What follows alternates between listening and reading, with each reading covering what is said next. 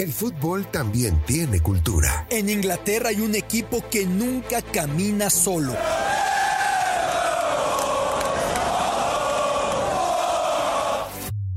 En Argentina se vive el fútbol con una pasión única. En Brasil se juega con ritmo, con ginga, algo tomado de la capoeira. En México lo disfrutamos con nuestro muy particular folclore.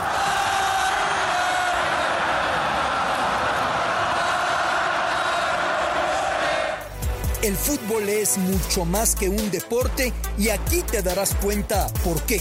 Biblioteca Footbox con Alberto Lati, un podcast exclusivo de Footbox.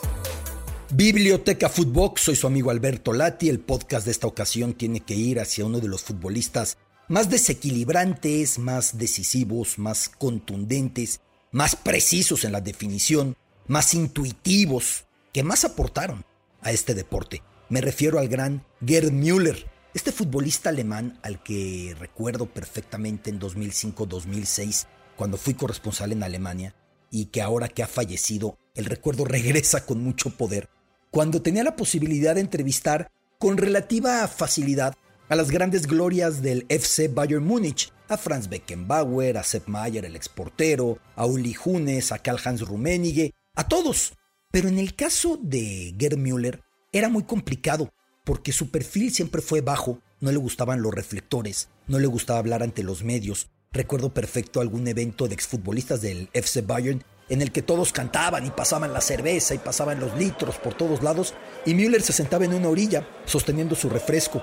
Le rendían pleitesía, le hacían bromas y se reía con una timidez.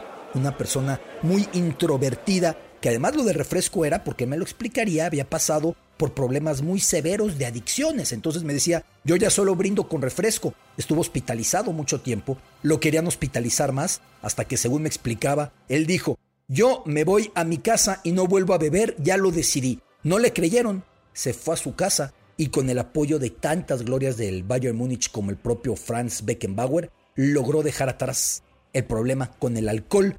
De hecho, Bayern Múnich cambió su historia a través de lo que representó Gerd Müller. Franz Beckenbauer tenía una frase sensacional y decía: sin Müller quizás seguiríamos en una instalación de madera como club de segunda, frase que retomo en mi libro 100 genios del balón, en el que obviamente tenía que aparecer este hombre que fue el máximo goleador de los mundiales, 14, hasta que Ronaldo Nazario rompió su récord. De hecho, cuando venía el Mundial 2006, yo le decía: ¿crees que Ronaldo rompa tu récord? Y me decía: sí, y es hora de que lo rompan y ojalá que le dure mucho tiempo como me duró a mí. Lo mismo cuando Messi pudo romper su récord de más goles en un año, porque el récord era de 85 goles que anotó en 1972. Él decía: qué bueno que lo rompa Messi. Messi rompió llegando a 91 y decía: ojalá que a él también le dure 40 años como me duró a mí este récord. Este hombre, Gerd Müller, no quería jugar fútbol. Era un brillante delantero que lo que le caía en su pueblo bávaro, en Nürnberg, el nombre del pueblo, lo ponía dentro de la portería, pero no le interesaba jugar fútbol. Vivía en una familia de situación precaria, con la crisis económica de la posguerra, la Segunda Guerra Mundial estaba demasiado cerca. De hecho, él nace en noviembre de 1945, poco tiempo después, meses después de la capitulación alemana. Y a él no le interesaba jugar fútbol. Él le interesaba, su preocupación era mover carbón para tener calefacción en casa y no morirse de frío en los crudos invierno. Trabajó muy pronto, todavía siendo un adolescente, en una fábrica de corte textil. Y finalmente, haciendo goles, es que aparecen el mismo día en su casa, lo que era el espionaje en el fútbol, lo que sigue siendo evidentemente. El mismo día aparecen el poderoso en aquel momento Club 1860 Múnich, 1860, como se llama en alemán. Y aparece también el FC Bayern, que estaba en segunda. Pocos lo saben, pero el FC Bayern no fue de los fundadores de la Bundesliga en 1963. No tenía ninguna importancia. Y el 1860 le ofrece lo que seducía al común de los futbolistas y lo sigue seduciendo: un sueldo para no tener que hacer nada más. Eso, en una familia tan práctica, tan necesitada como la casa de los Müller, generó suspicacia. Y dijo Müller: ¿pero qué pasa si no destaco jugando fútbol? Ya no me van a pagar. Y el FC Bayern de segunda entendió lo que hacía falta y le dijo: te te ofrecemos jugar, te pagamos, y también un oficio en una mueblería cercana al club. Y el oficio en la mueblería lo sedujo y dijo, porque si no destaco en el fútbol, puedo generar dinero y ayudar en casa. Esa casa en la que su madre le servía la Kartoffelsalat, la ensalada de papa, que es una maravilla en Baviera. Y cada que le preguntaron después a Müller, ¿de dónde sale tu fuerza? De la Kartoffelsalat. ¿Y de dónde salen esas piernas tan duras? De la Kartoffelsalat. ¿Y cómo saltas tan alto siendo tan bajito? Porque era chaparrón. Y él decía, de la Kartoffelsalat, de la ensalada de papa que le preparaba su madre ahí en Nürlingen, en Baviera. Finalmente se integra al FC Bayern. Y cuando lo ven llegar, los compañeros, al verlo tan bajito, tan rechoncho, con las piernas anchas, las caderas anchas, empiezan a burlarse y dicen, este debe de ser luchador de los Juegos Olímpicos, no parece que sea futbolista. Para colmo, su entrenador dice, ¿qué se supone que haga yo con este levantador de pesas? El tipo de cuerpo de levantador de pesas, bajito, ancho de cuerpo. Y entonces no lo ponían a jugar. Y no lo ponían a jugar. Y no lo ponían a jugar. Hasta que hay una crisis, como pasa en todo equipo, se lesionan todos. Y el entrenador dice, pues ni modo, meto al levantador de pesas, al menos para generar presión y que la directiva diga, le traigo otro delantero. ¿Y qué pasó con ese entrecomillado levantador de pesas? Que en sus primeros 12 partidos anotó gol. Y el entrenador se quedó calladito y dijo, ¿qué levantador de pesas? Esto es una maravilla. A partir de entonces cambiaría la historia del fútbol alemán. Llegaría Gerd Müller a ser el gran delantero, campeón de goleo en México 70, el pilar haciendo goles muy importantes en el 74. Se habla mucho del liderazgo de Franz Beckenbauer. Era un equipazo aquel de Alemania, pero los goles relevantes los hizo Gerd Müller y llevó a Alemania a ser campeón del mundo y llevó al FC Bayern a ser el rey, el jefe de Europa. 3 copas de campeones de Europa consecutivas en el 74, en el 75, en el 76. Fue Balón de Oro y se retiró teniendo todos los récords de goles. Más goles para un club, para el Bayern, que ya después Messi rompería con los goles que hizo para el Barcelona Lionel. Más goles en un año, el cual también Messi rompería. Más goles en mundiales, 14 goles. La marca hasta entonces eran los 13 que Jules Fontaine, el francés, había hecho en el 58.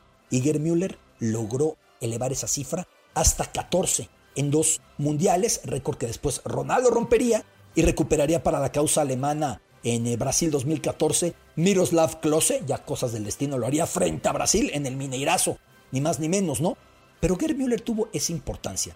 Él no quería ser futbolista, pero el fútbol lo quería él y terminó por hacer los goles. Luego, lo que les contaba, las adicciones, los excesos. Fue a jugar al primer intento de levantar el fútbol en Estados Unidos cuando Pelé había ido al Cosmos y había ido Beckenbauer y había ido Cruyff. Él fue a jugar a Fort Lauderdale, a Florida, y allá en Fort Lauderdale se fue perdiendo en los excesos. Y entonces sí, estuvo perdido. Sus compañeros llegaron al auxilio y cuando él dijo, es suficiente, me tengo que salir de esto, no vuelvo a beber, así fue.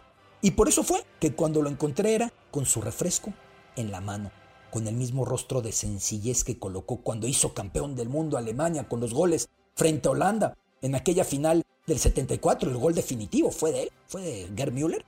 Ese mismo gesto de no darse importancia, de rehuir a los reflectores, es el que colocaba. Y me acuerdo que yo le preguntaba, porque en ese momento él era asistente del equipo juvenil del Bayern Múnich, ni siquiera era el entrenador del equipo juvenil. Y él me decía, estoy feliz con este trabajo, es toda mi vida en el Bayern, es la función que a mí me gusta, porque estoy con los muchachos, porque estoy con los chavos, porque me refrescan, porque los niños me dan mucha energía. Y así se quedó en el FC Bayern de esa manera. La realidad es que fue un futbolista portentoso, fue un futbolista que siempre cambió la manera de concebir al delantero. Aquel viejo tanque alemán, aquel delantero modelo Panzer que arrasaba todo lo que aparecía a su paso, él era distinto, bajito, con el cuerpo de levantador de pesas, como dijera su entrenador, que decía que nunca lo iba a utilizar hasta que le empezó a aportar goles en sus primeros 12 partidos y ya luego nunca salió. Müller tuvo su canción en algún momento, aquella canción que sonaba, se oye un pum y se oye un boom y todos gritan que Müller es el bombardero de la nación, porque tuvo sus años en los que, por mucho que era de perfil bajo, había canciones dedicadas a él en Alemania, recibía adoración. Él no le interesaba, eso a él no le interesaba. Gerd Müller era un tipo diferente, un tipo que fue feliz con su trabajo vendiendo muebles porque no confiaba en el fútbol, Un tipo que siempre insistió. ¿Secretos para meter goles? La Kartoffelsalat, la ensalada de papa que prepara mi mamá en Nürlingen. Ese que empezara a jugar fútbol frente a una panadería en este pueblo bávaro y que luego convertiría en su propia panadería todas las porterías rivales, todas las defensas rivales. Descansa en paz el hombre que fue al abismo de los excesos y que regresó con la misma actitud que cuando ganó la Copa de Campeones de Europa y el Balón de Oro y el Mundial, sin darse relevancia alguna. Biblioteca Footbox. Soy su amigo Alberto Lati. Esto es Biblioteca Footbox, un podcast con Alberto Lati, exclusivo de Footbox.